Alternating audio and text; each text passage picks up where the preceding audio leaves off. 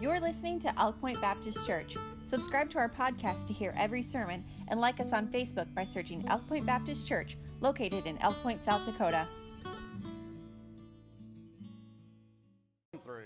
So the title of tonight's message is Better Because of Trouble.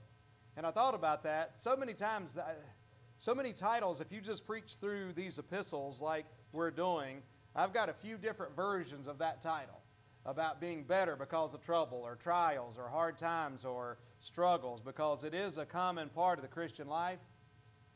So in light of the persecution that was coming from without and the false doctrine that was from within, Paul begins this letter with 3 encouragements for his suffering friends to help them get their minds right. You know, we talk about the battle being in the mind, and it is. The battle is always in the mind. And I've often thought about that because these Christians were being persecuted. And it would be easy to say, no, the problem is not with my mind, Pastor. The problem is that I am being persecuted, that I am literally being ostracized, or I'm literally being, maybe I've even been beaten. No, the problem is not in my mind, Pastor. The problem is with my circumstances, all right? So it could be real easy to scoff at the idea of the trouble, all of our battles being in our mind. But Paul's trying to help them to get their minds right about this and to see things from a different perspective. In other words, they needed, and I believe many of us may need, a paradigm shift. And a paradigm shift, you know, something that got coined about 100 so years ago, but a paradigm shift describes a fundamental change in our beliefs about the world. A fundamental change in our beliefs about the world that we live in. So we see things just totally different, because I find it personally, just in my experience, very common that American Christians do not hold proper beliefs concerning trials and concerning troubles. In whatever form they come in, trials, troubles, persecutions, whatever the case may be, American Christians do not seem to have the right world view, if you will, on these trials. And so Paul is offering these 3 encouragements that's trying to help them to get their minds right, their thinking right. And the first one was what we started off with in this book a couple weeks ago, the encouragement of praise. He was praising the Lord in trials. He was praising the Lord because of their trials. Number 2, we looked at last week, the encouragement of promise. How that no matter how difficult their present circumstances may have been, the Thessalonian believers had a secure and glorious future. One of the things about suffering things in this life is it's a good reminder that this world is not my home. I'm just a passing by, amen, and passing through. My treasures are laid up somewhere beyond the blue. I mean, this world is not our home. And so we have the encouragement of promise, and then tonight, the encouragement of, and I'm kind of combining the two, of prayer and purpose, because through Paul's prayer, he's trying to pray that they can help find the purpose and discover some of the purpose in our trials, difficulties, in their cases, persecution. So notice 2 Thessalonians 1, verses 11 and 12. Wherefore also we pray always for you, that our God would count you worthy of this calling, and fulfill all the good pleasure of His goodness and the work of faith with power, that the name of the Lord Jesus Christ may be glorified in you, and ye in Him, according to the grace of our God and the Lord Jesus Christ. So that very first word we find there in verse number 11, wherefore and therefore, there's a little bit of difference in the word there, but both words make you do what? Wherefore. Therefore. So if you're reading that, what do you got to pause and do at that moment? Yeah, well, and therefore is an easier one to remember, because when you read therefore, you need to make sure you know what it's there for. If the Bible says, therefore, blah, blah, blah, blah, blah, pause for a second and make sure and say, hey, do I understand what this is being based on? Because, in other words, you usually go back and read before that, and you'll find out, based upon this that we've just discussed, we have this. And wherefore is the same way. But it's just not as catchy to say to find out what it's wherefore. Doesn't make as much sense. But regardless, the same principle is true. But he's basically saying, and because of all that I've just said, In other words, the return of Christ to be glorified in the saints and to judge the lost, the future prospect of glory motivated the Apostle Paul to pray for his saints. So with the idea of the Lord coming again, with the idea of our future, with the idea even of the future judgment of the wicked, Paul says, I am praying for you. That's such a practical thing, isn't it? Prayer. We must never neglect a present responsibility because of a future hope. We can never neglect a present responsibility because of a future hope. On the contrary, future hope must encourage us to be faithful today. And I'll give you a couple verses on that in just a moment, but you kind of get what I'm getting at, I believe, as that's the people that get so caught up in the return of the Lord. It's like, okay, wonderful. Yeah, the Lord is coming again. So therefore, I'm going to sell all my stuff and go live out on a mountain somewhere. Therefore, I'm not going to, I'm not going to live my life anymore like there is a tomorrow because I believe the Lord's coming tomorrow. Yeah, but we've got to live as if the Lord is going to come today, but we need to prepare as if the Lord's not coming in our lifetime. I believe the Lord is coming in our lifetime. I would struggle to be a New Testament Bible believer if I didn't believe that. But the fact of the matter is, I've got to prepare as if the Lord will not come in my lifetime. People can do that. I can imagine somebody doing that with debt. Well, what's it matter? I'm just going to go into debt, and I'll just let the Antichrist have it all when Jesus comes. And, that might not happen for a little while. It may, but you can't live, we're not to live life with that basis. Notice this, 2 Peter chapter 3, verse 11. The Bible says, wow, seeing that all these things shall be dissolved. Just to give you some context there, go back and read the rest of the chapter. He's literally saying, since this earth and the elements, and since this is all, everything now is going to be totally renovated and destroyed, if you will, and rebuilt into a new heaven and a new earth, seeing that this is all going away, what manner of persons ought you to be in all holy conversation and godliness? That's just interesting, right? Seeing that God's going to make a new heaven and a new earth. Hey, man, what kind of person should you be as far as living a holy life today? I mean, it's just, God always comes back to the practical. In that same chapter, he reiterates or says again in chapter 3, verse 14 of 2 Peter, wherefore, beloved, seeing that ye look for such things, in other words, the second coming of the Lord and those things that come after that, be diligent, that ye may be found of him in peace, without spot and blameless.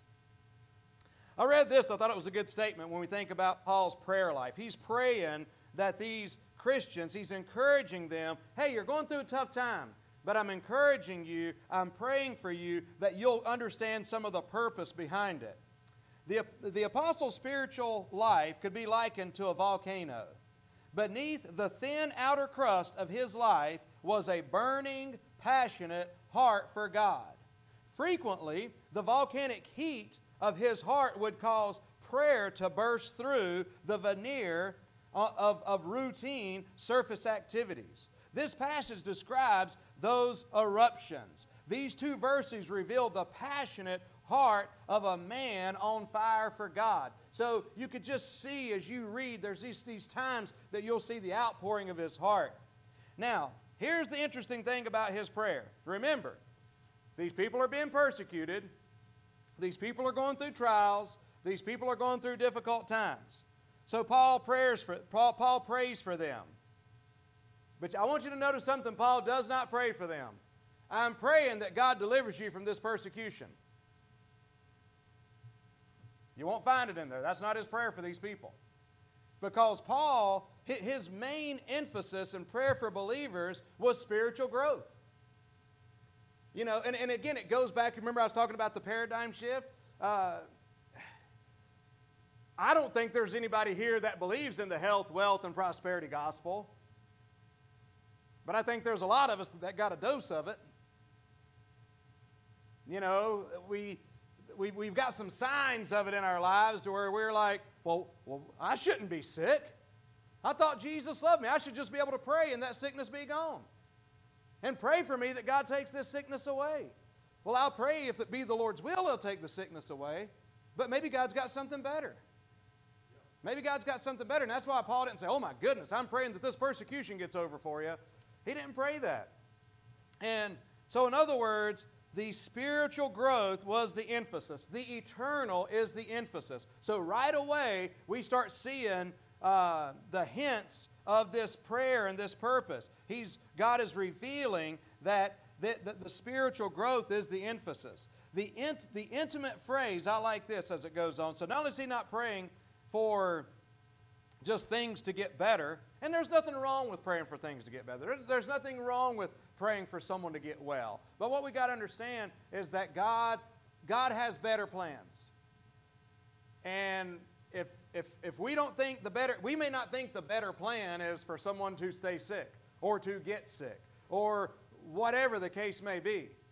But God knows better than we do. Now, I don't know if there's a more obvious statement than that today, but I'm telling you, is it not true that sometimes we struggle with that? God knows better than me. Yeah, but I just think that God should do this, or I just thought, well, okay, but God knows better. And here's the thing. Here's the great part. This leads into the next part. So he's not praying that the persecution goes away. Here's what he's praying. He's praying, wherefore also we pray always for you. I'm praying for you that our God would count you worthy of this calling. Now, pause right there because there's a great reminder. Our God. Our God. Two little words, but there's an emphasis there. It's an intimate emphasis. Our God reminds us that God is not a distant, indifferent tyrant, but a tender, loving, and caring Father. And whatever it is He's allowing you to endure, He is allowing you to endure that because He's got a greater purpose and He loves you. And so He's praying for them. He's praying, I understand, our God. But He says, praying for you that our God would count you worthy of His calling. So the first thing is, so in this prayer, I'm praying for you. I'm praying for you, but purpose is revealed in here because he talks about being worthy. I'm praying that through this, you'll be made worthy. And again, that could be a confusing statement, right? Well, but worthy? But basically what's going on here in praying about their worth is he's reminding them, he's emphasizing God's grace in their calling. He's emphasizing that, well, basically he's emphasizing what you would find where the Bible says that the trial of our faith being much more precious than of gold. The trying of our faith being much more precious than gold. So I'm praying for you to be found worthy in the sense of when we go through the fire. I think I used the example last week. It just gives the picture of the reason that our trials and troubles and persecution may be likened unto a fire is because when it does that, oftentimes it's speaking about that purification process. You know, and especially the purifying of a metal, of a gold, of a silver, or what it is, how that the heat brings out the impurities. But ultimately it makes the metal more valuable in the process of all this. And what he's emphasizing is that God is working in their lives. And here's the thing that's interesting. I read this statement and I don't know if I totally agree with it, but I'm going to read it to you, see what you think about it. Trials do not make a person. They reveal what a person is made of. Trials do not make a person. They reveal what a person is made of. Now, I believe there's truth in that, but I tend to believe that it's through that process, when we see what we're made of, the more we learn to have dependency on God and find those areas to where He helpeth our infirmities. He helps us in whatever our weaknesses may be. And so the trials that we go through reveal that. So when our faith is tried, he's basically saying our worth is revealed. Look at 1 Peter with me. 1 Peter chapter 1, verses 3 through 9. 1 Peter 1, 3 through 9. I believe that may be on the screen here, but I got a few verses to read here. But if not, find it in your Bible. 1 Peter chapter 1, verse 3, the Bible says, "Blessed be the God and Father of our Lord Jesus Christ, which according to His abundant mercy hath begotten us again unto a lively hope, by the resurrection of the Lord of Jesus Christ from the dead, to an inheritance undefiled that fadeth not away, who are kept by the power of God, through faith unto salvation, ready to be revealed at the last time, wherein ye greatly rejoice, though now for a season, if need be, ye are in heaviness through manifold temptations, that the trial of your faith, being much more precious than of gold that perisheth, though it be tried with fire, might be found unto the praise and honor and glory at the appearing of the Lord of Jesus Christ, whom having not seen ye love, in whom though now you see Him not, yet believing ye rejoice with joy unspeakable and full of glory, receiving the end of your faith, even the salvation of your souls." But again, I meant to read those verses last week, but those verses really put into context the idea of going through difficult times. God certainly knows our hearts before our hearts are ever tried, before we ever face any fire. But I'm telling you, we don't always know our own hearts.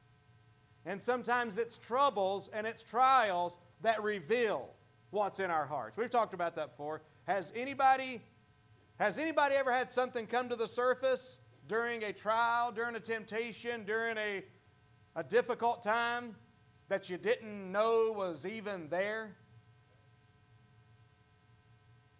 An anger, a frustration, an insecurity, and a selfishness. Let me tell you, that's life. And the reason we continue to go through trials is because God is trying to continually help get some of that stuff out, reveal that to us, let us confess it, and confess our great need of Him, and then Him help us and empower us in our humility, because we indeed see those things come to the surface. When it's understandable to be frustrated, sad, down when you see, like, wow, I cannot believe that came out of me. I cannot believe that thought just came to the surface. I can't believe that those words or these actions just came to the surface.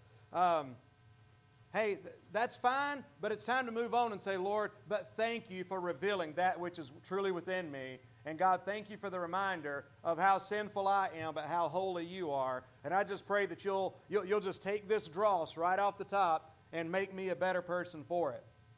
Because that definitely happens in trials. Let's see here. All right, so 1 Thessalonians chapter, this is 1 Thessalonians, not 2nd, but 1 Thessalonians 3:3, the Bible says that no man should be moved by these afflictions. For yourselves know that ye were appointed thereunto. I don't know if you remember that when we were in 1 Thessalonians, but that might be a verse that you want to get familiar with. That no man should be moved by these afflictions, for yourselves know that we were appointed thereto. You got trials? You got troubles? You got a fire? It was an appointment. You may not have known you had the appointment, but God had the appointment for you. And it's an appointment that you might would just assume miss or forget about or whatever else. You don't even have to call and confirm this appointment. You've got an appointment. But there's a good God. Now, here's one. This is an interesting thing to point out in 2 Thessalonians.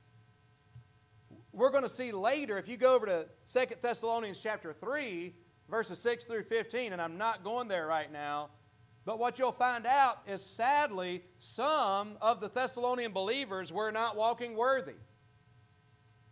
Because in an ideal world, the way it works, we go through a trial,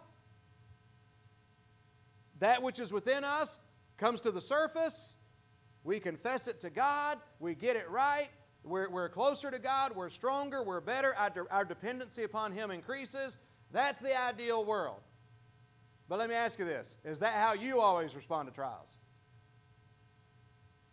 Because here's the thing, what happened with some of the Thessalonians in Thessalonians chapter 3 is this was the crowd that through these trials, man, these dudes, they literally said, okay, well, apparently we are going through the tribulation period right now. That's what they thought. Apparently that's what they thought. And so when you put two and two together, it seems as if these people quit working. Can you imagine? Somebody calling to work, Chris? Yep, not coming in today. Why not? Well, because we're in the tribulation period and there's no point. Whatever. Okay, well, what about tomorrow? Nope, not coming in tomorrow either. And literally, it seems to me that there were enough people in the church doing this to where, and then they begin to be a burden to the other believers.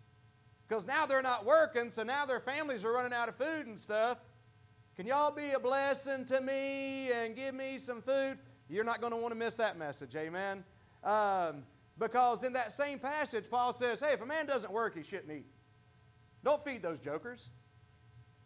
Basically, paraphrasing. Anyway, bottom line, some of them, their faith failed, if you will. Some of them, they did not come forth as gold. So we'll get there when we get there. But it's just interesting that didn't manifest. And again, we don't always come forth as gold either. But praise God, God still works on us because we're His people. And that's what we see here. But anyway, look at, so you praise. I want you to see a purpose here. You're going through a trial. I'm praying for you. And I want you to see through the prayer that I'm praying for you, there's a purpose. God's trying to purify you. He's trying to increase your worth as a child of God. And then number two, he's praying for them in regards to the purpose of their walk. Look at the second part of verse 11. And fulfill all the good pleasure of His goodness and the work of faith with power. That's interesting, ain't it? I'm praying that in the midst of you being persecuted, all the goodness of God's pleasure just continues to work in your life. And you're sitting there like, there ain't no goodness of God's pleasure working in my life right now. I'm going through a tough time. But he leads up to what it is. The work of faith with power. The work of faith with power. See, what happens is character leads to conduct. And Paul prayed that they might have a resolute will, empowered by God, to do what God wanted them to do. Obedience and service do not spring from human talent and efforts, but from God's power as we trust in Him. Look at verse 3 of our text here, of chapter 1. He says, we are bound to thank God always, brethren, as it is meet, because your faith groweth exceedingly, and the charity of every one of you. So right there, he linked faith with love. In verse 4, he says, so that we ourselves glory in you in the churches of God for your patience and faith. So now he's linking patience and faith, or endurance and faith. Now he's linking faith and power. In other words, if we believe God, we will receive His power in our lives. We cannot be victorious in tribulations if we only trust ourselves. We must trust Him. We can be victorious as we trust Him. Have you ever been, maybe traveling or something? I don't know if you've ever experienced this. I don't even know if they do this anymore for those of you that mess around with electrical stuff or whatever. But like you go to a hotel or something, or you're staying someplace, and just say you plug your phone in, and you plug your phone in, and you're waiting for you set the alarm to go off in the morning. You plug it in, you check it, it's charging. You go turn the light off. You wake up in the morning and your phone's dead. And you say to yourself, well, wait a second, it was charging. How did my phone die when I had it plugged in? Well, what happened was that switch and that outlet were on the same circuit, whatever. But when you cut the switch, when you turn the switch off, it turned that outlet off. He said, what's that got to do with anything? Well, I'm just simply trying to say this and use this illustration. It's easy to trust a source of power without making sure that the switch is on. In other words, when we go through trials, it takes faith to turn the switch on. We must believe God. We must have faith in Him. Paul was praying that his friends might have the switch on, that their faith would be activated, that they could receive power that they needed to endure the suffering of God Almighty. But He's saying this is going to come out in your walk. And again, I think about this. I thought about it last week, and I just thought it was just a cool thought to me. These persecuted believers, if they were going to receive this message, we talked about it last week, where were they going to have to be in order to receive this message? They had to be sitting in church. Because this was going to be read as they gathered in church. Now again, I say in church. In church could have been someone's home. In church could have been out in the wilderness somewhere. But when they met together as a church, but that meant they had to come to church. So that meant that these people were being persecuted. But where were they at? They were still at church, right? So their walk, and that's one of the things that I see in people so often, going through difficult times, going through trials, going through burdens. And man, they're just like, Pastor, I feel so weak, and I feel, I just barely made it, and on, but I'm just like, but you're here. You're here. And I can see God working in you. And that's kind of the prayer and the point that he makes here. And then lastly, their witness. Their witness. Verse 12 says this, that the name of our Lord Jesus Christ may be glorified in you, and ye in Him, according to the grace of God and the Lord Jesus Christ. So Jesus, according to verse 10 of this text we looked at last week, the Bible says He's going to be glorified in us when He returns. But He's also saying that we're going to be glorified in Him when He returns, but that He will be glorified in us as we endure trials and as we stay faithful through the difficulties that we face in this life. How in the world does this happen? Well, He gives it to us right there. How is it possible that for us to glorify God in our troubles and our trials? Well, it says right there, according to the grace of God and our Lord Jesus Christ. It is in and through Him. Grace and glory always go together, and so do suffering and glory. If you think about it, Jesus, before He ever could wear the crown, He had to bear the cross. And it's a similar situation with us. We have to carry the cross. We've got to take up our cross daily and follow Him. The Christian life isn't just, the Christian life's wonderful, isn't it? I mean, there's no other life I'd rather be living. I'll tell you right now, I'm so thankful for being saved by the grace of God, called in the ministry. Nothing else I'd rather be doing, and nothing else I'd rather be than born again, saved by the grace of God. But that doesn't mean it's always for the faint of heart, does it?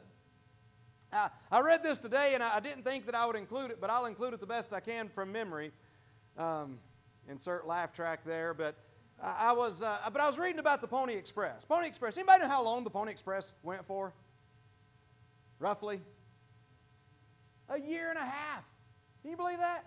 As much as we know about the Pony Express, it was about a year and a half. I think it was 17 months because the telegraph came in right along then, so they didn't need that mail to get sent from, St. Joe's. You could get from St. Joe's to the West Coast. Was it San Francisco?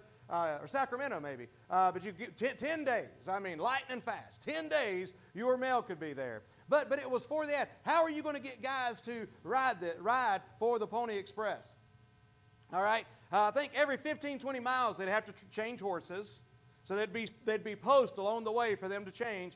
They rode hot. They rode hard. They had to ride in, I believe they had to ride with no sleeves so that they could ride faster. They didn't need anything encumbering them. And the advertisement went something like this.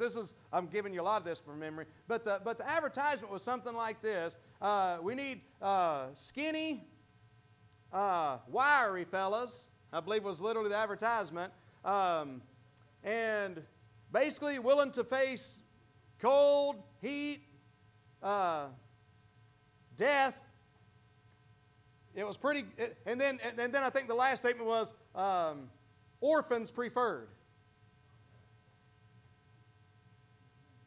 Yeah, no family because there's a good chance you're going to die, and if you do, it'd be easier on the family. And you say, where do I sign up? Right? Where do I sign up? But I read that, and then I thought this. What about the Christian life? I mean, it's a wonderful life. It really is. It's a blessing, but it's not always easy. Church life, not always easy. But you know, and we need to understand that. Jesus said, take up your cross and follow me. It's hard sometimes. But you know what? God's faithful, and He's got a purpose in it. And before there's glory, there's often suffering. And then it leads to rest ultimately, because that was a part of the prayer and part of the reference going back to the wherefore, the rest that we enter into. There is a rest for those of us who trust Christ and seek to live for His glory. For the Christian, the best is yet to come. When we allow the truth of God's Word to fundamentally change what we believe about the world. I'm going back, I'm trying to go full circle on that. Paradigm shift. I don't understand if God loves me, why would I go through this? Man, you need a paradigm shift. Because the question is, if God wouldn't let you go through it if He didn't love you. I don't understand why God just doesn't do everything the way I ought to think they ought to be done if He really loves me. Because He knows better than you. I mean, you know, I use the example often, but I just, I think about little Era running around now, man. Just so much fun. Little granddaughter, you know, she's, I don't want to be one of them people that says 14 months, you know, but she's a little over a year old. Don't make me do math if I ask you how old your kid is, okay? But anyway, she's about a year and a couple months old, you know, and so she's walking around and she's getting into stuff. Well, there's a lot of times she don't understand why we don't want her to get into this or get into that, and why we don't want her to just go running up the stairs by herself and down the stairs by herself. She don't understand all that, right? But somebody that's loving is not letting her have her way all the time, right? Somebody that loves her just is not going to let her have her way all the time because she don't know as much as us, all right? And so there's a pretty big gap. You don't even have to be all that smart of a person to be smarter than a toddler or an infant. You don't have to be that sharp at all, just as a person, but there's still a pretty big gap there. How much greater is the gap between you and God and between me and God? How much greater is that gap? What did he say? That our God, going back to verse 11, that our God would do this, that our God would do this. He's your Father. He loves you, and He's not going to do it the way you think He ought to do it all the time because He knows better than you do. And, well, I don't understand why He's letting me go through this difficulty. Well, I don't either. I don't. But I know He's a good Father, and we can trust Him. And to me, that's a big part. I'm praying for you, Paul says. I'm praying for you. I want your minds to be right. I want you to understand some of the purpose in what God's doing. Some of the purpose. What's part of the purpose? Some of the purpose has to do with our walk, with our worth, with Him making us into what He'd have us to be. And then also with our witness. Because through our trials, people are able to see what Jesus is doing in our lives. Amen? You ever do that? You ever try to be a blessing to somebody that's going through a tough time? Hey, I encourage you on that, by the way. It's a part of my job, right? I say job, but it's a part of my job. It's a part of something I do. I'm with people during some of the toughest times of their lives. I'm with people during deaths and sicknesses and horrible announcements. And that's not a fun thing to do, but I'm thankful to be able to be there with people during these times. I really am. But at the same time, it can be kind of a fearful thing, right? Oh, gosh, I got to go talk to these people. I got a call one time, and somebody, my life is so much fun. And an interesting adventure sometimes, but, just get a call. Pastor, I need you to come out here right away. This is going on. Okay. And I jump in my pickup, Dan, and I'm off, and then it dawns on me about halfway there. I'm like, well, what do they want me to do? I don't know what I'm going to do. But here's the point that I'm getting to. It's so often when you're worried about, I don't know what I'm going to do. I was talking to Ryan about, being prepared, especially with me being gone at certain times or whatever, and just those times that you have to go into a difficult situation. Hey, Mom's dying and we need somebody here right now. Well, that's no fun, what am I going to do? But it's crazy when you go in and you see the grace of God. That's what I'm trying to get to. The witness. It's not always this way. It's not always this way. It's sometimes very difficult. But there's so many times that you're like, man, this person just found out a terrible diagnosis. This person just had a terrible loss. I don't want to have to go talk to this person. What am I going to say? And you really don't have to say too much, because you walk in there, Dan, and they're just praising the Lord. And they're just saying, I know that things have been difficult, but boy, God is good.